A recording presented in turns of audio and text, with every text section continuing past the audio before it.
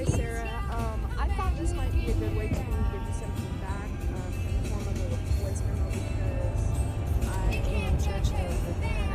feel like I want to express everything I can and like look at the positive immediately.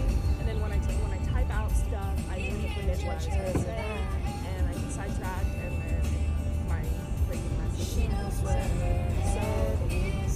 blowing my nose. So I want to start out talking about Rosemary. I listened to your reading as soon as I woke up this morning. I woke up at 6 a.m. and it was now 7:56 a.m. I felt her energy strongly, and I still do.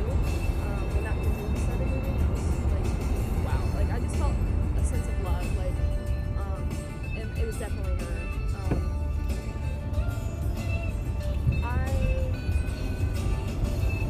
You really did get it, like, spot on about the feeling of shame, because I felt that as well whenever you were talking to her.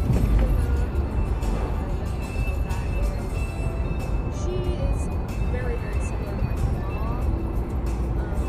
So I feel like my mom would be hesitant to talk about that as well. Actually, my mom is hesitant to talk about it. My mom needs to express her feelings more whenever it comes to her mother's death, but, you know, she bottles it all up, and then she ends up, you know, every once in a while she ends up breaking down about her death, and it's usually like around this time of year.